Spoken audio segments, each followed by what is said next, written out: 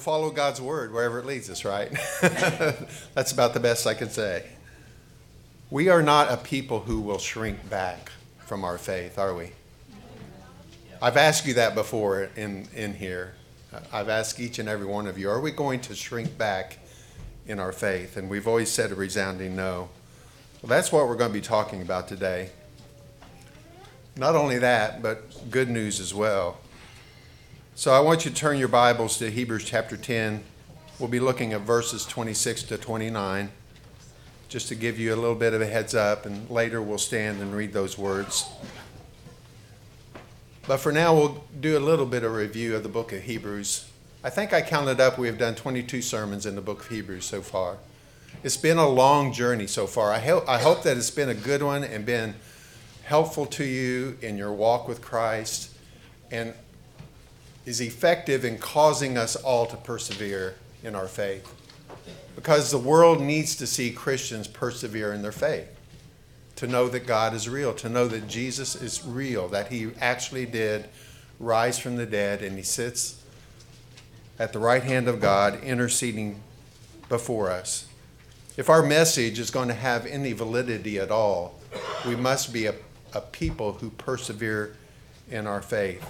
And so I agree with what the writer of the book of Hebrews says in our very last verse today. We are not of those who shrink back, but we are those who continue on in the faith. And so this all came about, mainly the book of Hebrews, because I wanted to talk about Jesus more. We've gone through several books. We've gone through a lot of books written by Paul, and those are excellent books. I love those books. But I don't want to just talk about Paul and what he thinks. I want to talk about Jesus. And that doesn't mean I don't think Paul is inspired. I love those books. All of God's scripture is inspired. But I wanted to talk about Jesus because I think if there's anything that will cause us to persevere and for people to come to know Christ is if we talk about the great love that Jesus has for us and the grace and mercy that come to each and every one of us who trust in him through Jesus Christ. Amen? Amen. I think that's the truth. And so I wanted to talk about Hebrews because it's all about Jesus being better, being superior. And you might ask, well, what is he better than? Well, he is better than everything. He must be the number one priority in our life. And all of our contentment must be found in him. And yes, we have times of leisure, we have sports, we have hobbies that we enjoy doing as well. But all of those, if we were honest with ourselves, come because of the grace and kindness of God in our life. And so I still affirm that Jesus is better than any of those. He's better than the prophets of old. He's better than the angels. He's better than Moses. He's better than Joshua. He's better than anything the world has to offer. He's better than the Levitical priesthood, which is a priesthood that existed during the time of Jesus, and it caused the priest to be able to intercede for the people. But we found out that the priests were not infallible. For one thing, they died. They couldn't carry on their ministry because they actually died. The other thing is they had sins of their own that had to be paid for, and so they could intercede partly for us, but not fully, not like Jesus could. Jesus is our great high priest. He is the one who perfectly fits that description and is the perfect intermediator, the mediator for us and God. And so we run to him as the anchor for our soul. It's Jesus who has shown us the way that we are to live. And we need a high priest like him, because he is one who meets our every need. He has secured for us an eternal redemption. Let me say that again. He secures for us an eternal redemption.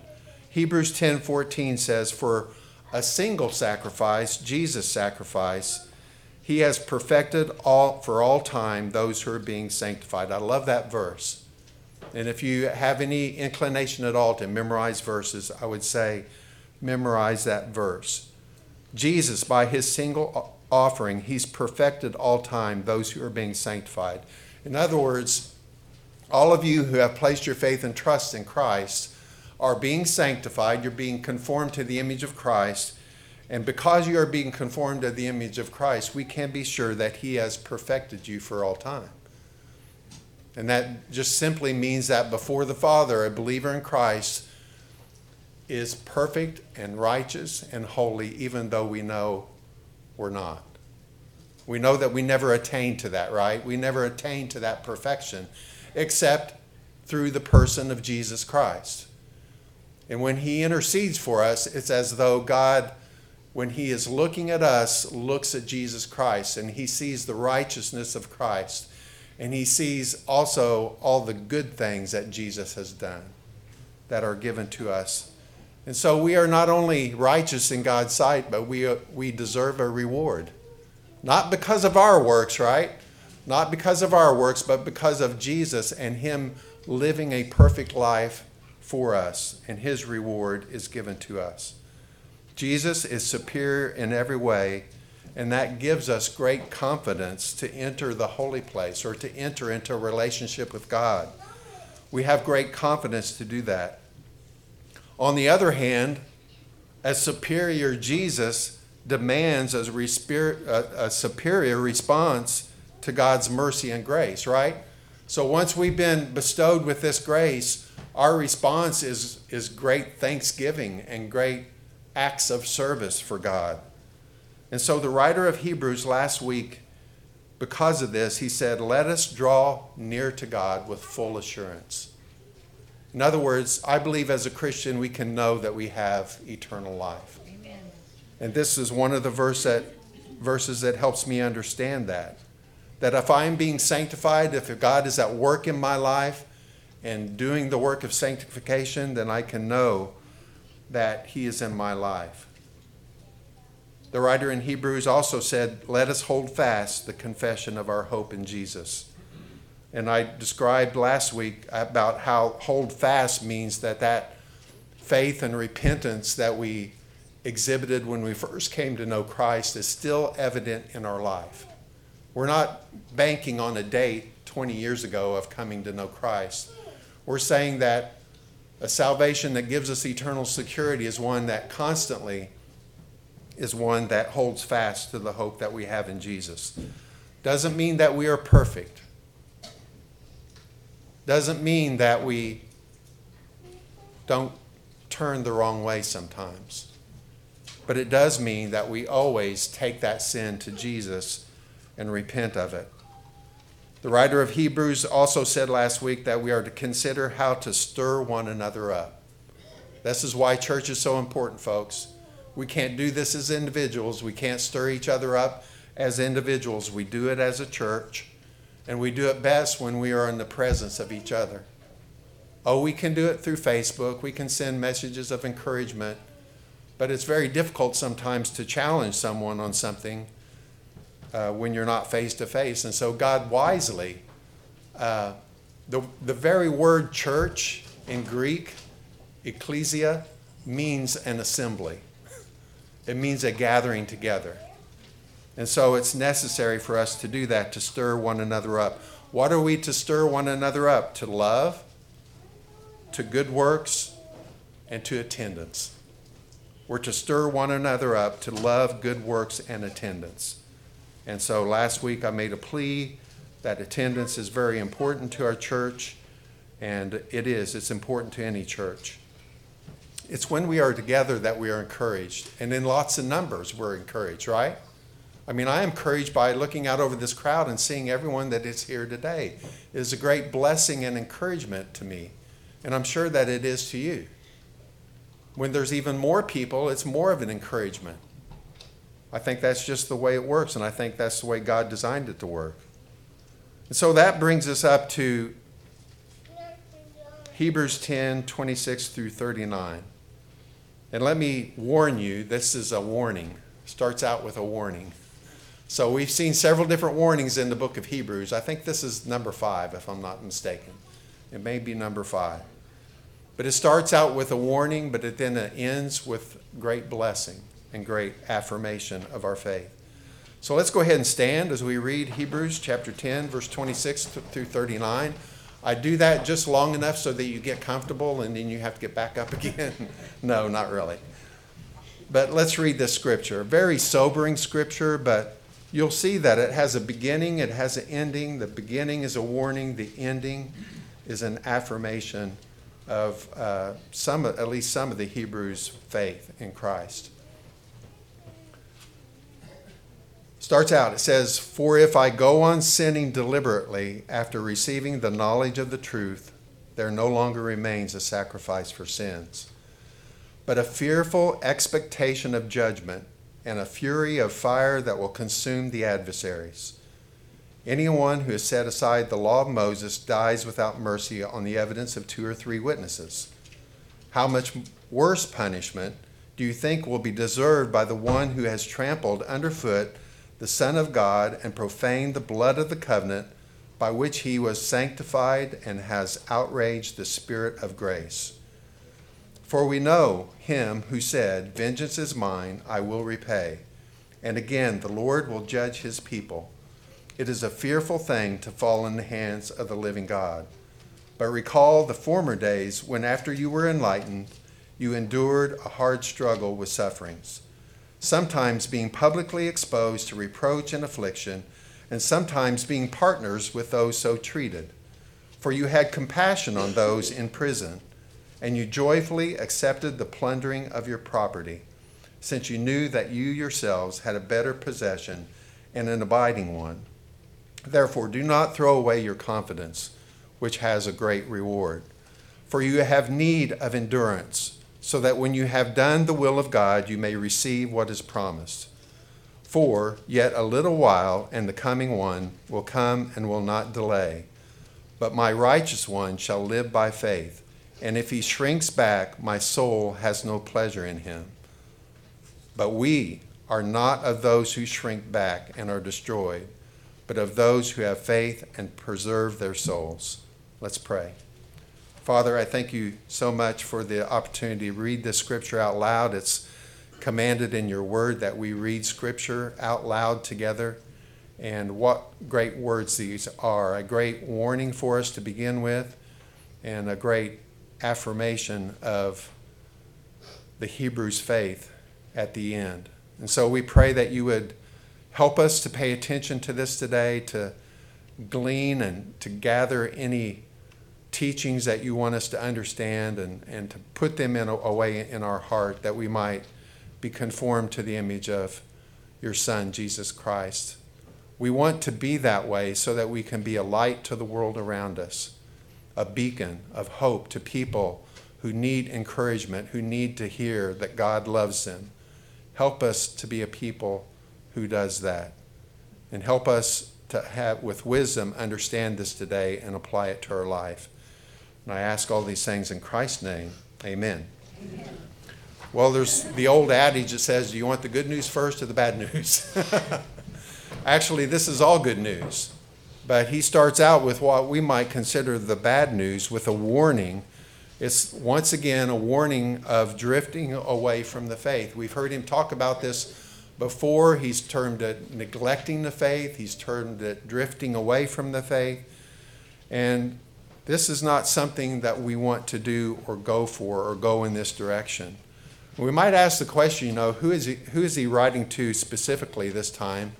Is he writing to people who are genuinely saved and they can lose their salvation if they deliberately keep on sinning? That's not the answer. That's not what he's talking about. But I do believe that he's talking to Christians, and I do believe that he's talking to those who have yet made a decision for Christ. I think he's making it to people who have maybe professed Christ, but there's really no fruit in their life. But I think people will respond varying depending upon what position they are in. The writer's intent is that when a true Christian hears this, they will heed this warning. They will heed this warning. They need to heed this warning because they are in danger of drifting away. It's a funny thing about drifting away. When we read that way back in chapter 2 or 3, chapter 2, I think. The person who's drifting away doesn't realize they're drifting away a lot of times. They don't realize that they are drifting away. Just like the boat who's not anchored in the harbor has a tendency to drift away, and they don't know they're drifting away. And so sometimes the Christian who is tending to drift away needs a very severe warning, and this is it. For if we go on sinning deliberately after having received the knowledge of the truth, there no longer remains a sacrifice for sins, but a fearful expectation of judgment and fury of fire that will consume the adversaries. The true Christian, when they hear this message, will flee from their sin, flee from their drifting away, and flee toward Christ. That's the response of a true Christian. The professing Christian is a Christian who has made some kind of confession of Christ, but it appears, and we're not to judge, only God can judge this, but it appears as though that they are not bearing fruit, that they're not living out the decision that they intended to make. And so they are like rocky soil. Remember the parable of the rocky soil, where the soil and the seed is planted in this rocky soil and it has no root. And when the sun comes up, it dries away and it bears no fruit. A professing Christian is like that. Also, the parable of the soils is the seed that grows up around the thorns and the thistles, and it grows up, it tries to grow up, but then it's choked off by those weeds and it never bears fruit. This warning is given to them that they might truly turn to Christ. And I don't know if there's anyone like that in here today or not. I hope that there's not. But if there is, this is your warning, that you might truly turn toward Christ. Not only accept him as Savior, but accept him with everything that you are. Accept him for everything that he is Lord and has the right to be Lord of your life. An example of a true Christian, going back up there, would be Peter. Peter was tempted by Satan, denied Christ 3 times. But remember the prayer that Jesus had for him? He said, I have prayed for you. Satan has asked to sift you like wheat, but I have prayed for you that your faith may not fail. And that's why Peter persevered in the faith. The professing Christian is like Judas. Judas walked with Christ. Judas saw all the teachings of Christ. He saw the miracles of Christ. But he was a thief, and he never truly believed in Jesus as the Messiah. He never truly believed. He never had eternal life. He didn't lose it. He never had it. This is like the professing Christian. This warning that we're reading here says to that person, you need to truly receive Christ as your Lord and Savior. And then there's a third possibility, that this is written to Jews who refuse to go forward in their faith and trust in Jesus Christ as the Messiah and as Lord and Savior. So remember, we're at a dividing point in time. The Jewish faith, with its Mosaic laws, at the time of this writing is still going on. They're still offering sacrifices. There's still a temple. And so faithful Jews are following that Mosaic law the best of their abilities, which falls far short of what is required of them. And then we have Christ, who has appeared and died and rose again and paid the penalty for our sins, and the church is beginning to grow. And so we have people who are coming from Judaism, and some of them are accepting Jesus as the Messiah, but most of them are not. Most of them are not. And so I think one of the main thrusts of this scripture is to those Jews, and he's saying basically, your sin is the sin of denying Christ for who he is. I don't think the sinning deliberately refers to our everyday sins. Now, we should never sin deliberately, right? But every sin we commit is almost always deliberate. If we gossip, it is almost always deliberate. I don't think he's talking about that. I think he's talking about a sin of denying Jesus Christ for who he is. It's a sin of unbelief. And I say that because the following statement says that if we go on sinning deliberately after receiving the knowledge of the truth. Well, what is the knowledge of the truth? That is who Jesus Christ is, that he is Lord and Savior. And it says that if they deny that, there no longer remains a sacrifice for sins. Now, at first reading, this sounds very threatening to us who are Christians, but it's really, I don't think it's directed to us. It simply means that if you come and you hear about Jesus Christ, and if you turn back to Judaism, there's no longer a sacrifice for there that will do any benefit for you. The only place there's an acceptable sacrifice is to run to Jesus, to go to Jesus. And so I hope that is clear. It doesn't mean that Jesus' sin doesn't cover all of our sin. It certainly does, right? It covers all of our sin. For those of us who believe and trust in him, it covers all of our sin. But it means that if you pass up this opportunity to put your faith and trust in Christ, there's nothing else you can go back to and find any kind of acceptable sacrifice for sin. The Old Testament law has passed away, right? When it came to the time of Jesus and the new kingdom came, that law has passed away at the day of Pentecost. And so that is who this warning is for. It's specifically for the one who is tempted to go on sinning deliberately after receiving the knowledge of the truth. It's not sins that we commit as Christians, but it's a specific sin of a lack of faith in Christ, resulting in returning to the law, into the Old Testament law, which has no effect. So what is this danger? Well, if we heed this, the danger passes, right? If we don't heed this message, then the danger exists. This is the danger of rejecting Christ. There's no longer a sacrifice for sin. You can't go anywhere else, right? You can't gin up your own salvation by your good works. You can't return to the Old Testament law. You can't trust in anyone else. Jesus is the way, the truth, and the life. There's no more sacrifice for sin if you turn away from Jesus. He's the only source of anyone who has paid for our sin. And if we reject that, then there's judgment and wrath. Look at verse 27. But a fearful expectation of judgment and fury of fire that will consume the adversaries. Folks, this is serious language. This is a serious message. And it should cause us to have compassion and want to reach out to our neighbors with the gospel of Jesus Christ, to reach out to our family. Not only is there the danger of judgment, but it's a fiery judgment, which is not going to be pleasant at all. You might ask, as a church, do we believe in the doctrine of hell? It appears that many people do not preach about hell, and it's probably not something that I would probably do regularly, is preach solely on the topic of hell. But the doctrine of hell, we need to understand that there is a hell, a literal place of fire that will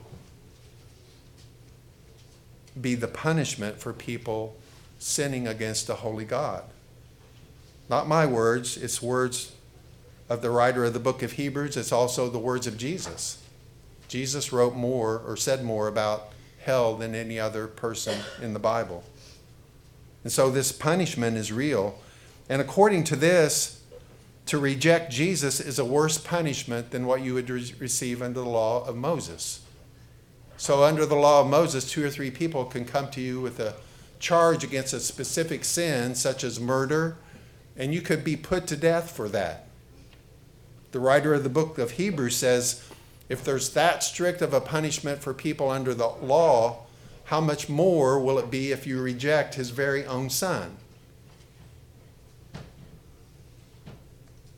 Judgment will be more severe under the new covenant than under the Mosaic law. Now, it's not the new covenant members who come under judgment. Obviously, they have eternal life. But those who hear the good news of Jesus Christ will suffer a more severe punishment than they would have under the Mosaic law. He gives several reasons for why that is so. Because it tramples God's Son underfoot. It's as though we're trampling on the good name of Jesus Christ. That's what it means to reject this message of Christ. He also says that it profanes or desecrates the blood of Christ. I know unbelievers probably are mystified when we talk about the blood, but to us the blood is something very dear. There's power in the blood, right? Amen. The blood of Jesus Christ. But for someone to say that's not sufficient. Jesus, he died on the cross. He rose from the dead. He spilled his blood. But basically by rejecting him, they're saying that's not sufficient, is profaning or bringing to, really means to make profanity out of God's blood, out of Jesus' blood. It desecrates the blood of Christ. That's one reason why this judgment is so severe. It tramples God's Son underfoot, it profanes or desecrates the blood of Christ, and it outrages the Holy Spirit. It outrages the Holy Spirit. We could get into the subject of the unforgivable sin, but surely this is the unforgivable sin. People question, what is the unforgivable sin? How can that occur? The only unforgivable sin is unbelief in Christ, right? Amen. That's what it is. It's unbelief in Christ. All other sins can be forgiven, and we should be thankful for that. Our God is the living God. He is the judge. We know him. We know who he is. We know what he can do. We've seen him judge the earth before. We've seen him judge the earth during the flood, where he killed all people except for 8 people who resided on the ark. He killed all of Pharaoh's army in the Red Sea whenever they were chasing after the Israelites. He will judge his people. There's no doubt about that. He will judge his people. And it is truly a terrifying thing to fall in the hands of the living God without Jesus Christ. Sometimes I just want to say, woe, woe is our nation. And we have to look at ourselves first, examine ourselves first. But woe is our nation. We have had so many opportunities. We have been blessed by God so much. We have had a great foundation, which, regardless of what people say, America had its founding fathers based on people who wanted religious liberty to come here and practice the Christian religion. And the basis of our laws, the executive branch, the judicial branch, and the Congress come directly from the Bible. And we have squandered it as a nation. And so, woe is us for traveling so far away from God. And my prayers for our nation is that we would repent, that there would come a great revival. Folks, God can do this. He can do it. I know sometimes it's tempting just to say, Jesus is coming back pretty soon. We don't have to worry too much about it. But we don't know that. We don't know if he's coming back the next 7 years or the next 7,000 years. We really don't know that for sure. And my prayer until he comes back is that our nation would return to its Christian roots and be the people that God wants us to be. The good news. The good news, starting with verse 32 down to 39, is an encouragement to those who are true believers. It seems as though he's changing thought patterns here. He's been talking about those who drift away from the faith. Now he's talking about we. But he lists some things here that are very encouraging because they are signs of a true faith in God. Look at verse 32. But recall the former days after you were enlightened, you endured a hard struggle with sufferings. The people that he is writing to now, the people he is addressing to now, it's as though he's changed. He's addressing those who are faithful, who have actually heard the word of God. They were enlightened by it. And it's evident because they have struggled with sufferings for the sake of Christ. They didn't give up, did they? They didn't turn back. They didn't drift away. They continued on, and they endured through struggles. They also, verse 33, they were standing with others who were suffering. In other words, their brothers and sisters in Christ were suffering. Some of them were being thrown in jail, and they were standing right next to him, even though associating with them might have had them thrown in jail. They were holding up, and they were dealing with their property being taken away. And they did so because their confidence was in an eternal destination. It wasn't in this earth, but it was in their eternal destination. Folks, this almost sounds like it applied to us today, or a few years down the road maybe. We will need to endure. We will need to stand with others who suffer. We will need to hold up even while our property may be taken away and our freedoms cast aside. He says, verse 35, he says, don't throw away your confidence, which has a great reward. We have need of endurance. Look at verse 36, another phenomenal verse. For you have need of endurance, so that when you have done the will of God, you may receive what is promised. We need to endure. Eternal security doesn't mean making a decision 30 years ago and never having your life changed and then believing that you go to heaven. Now, I'm not the one who judges that, but according to God's word, we need to endure in the faith. And that might look different for different people, right? There are people who cannot want to be here but cannot be here today because of physical problems, physical health problems. But we have a need to endure because we have a great reward, and Christ will be coming back soon. How soon? I don't know. And so we are to live by faith and not to shrink back. Look at verse 39 again. But we are not of those who shrink back and are destroyed, but of those who have faith and preserve their souls. Drawing back displeases God. There's no doubt about that. To change your mind about Christ and to back away from him, or to decide, well, I'm not going to, I'm going to accept him as Savior, but I'm not really committed to following him as Lord, is a dangerous place to be in. Drawing back away displeases God. It's faith that preserves the soul. So we need to be people of great faith. Amen. You might say, well, how can I be a great person of great faith? Just remember, faith is a gift from God. Ask for more faith. That's what the disciples did, remember?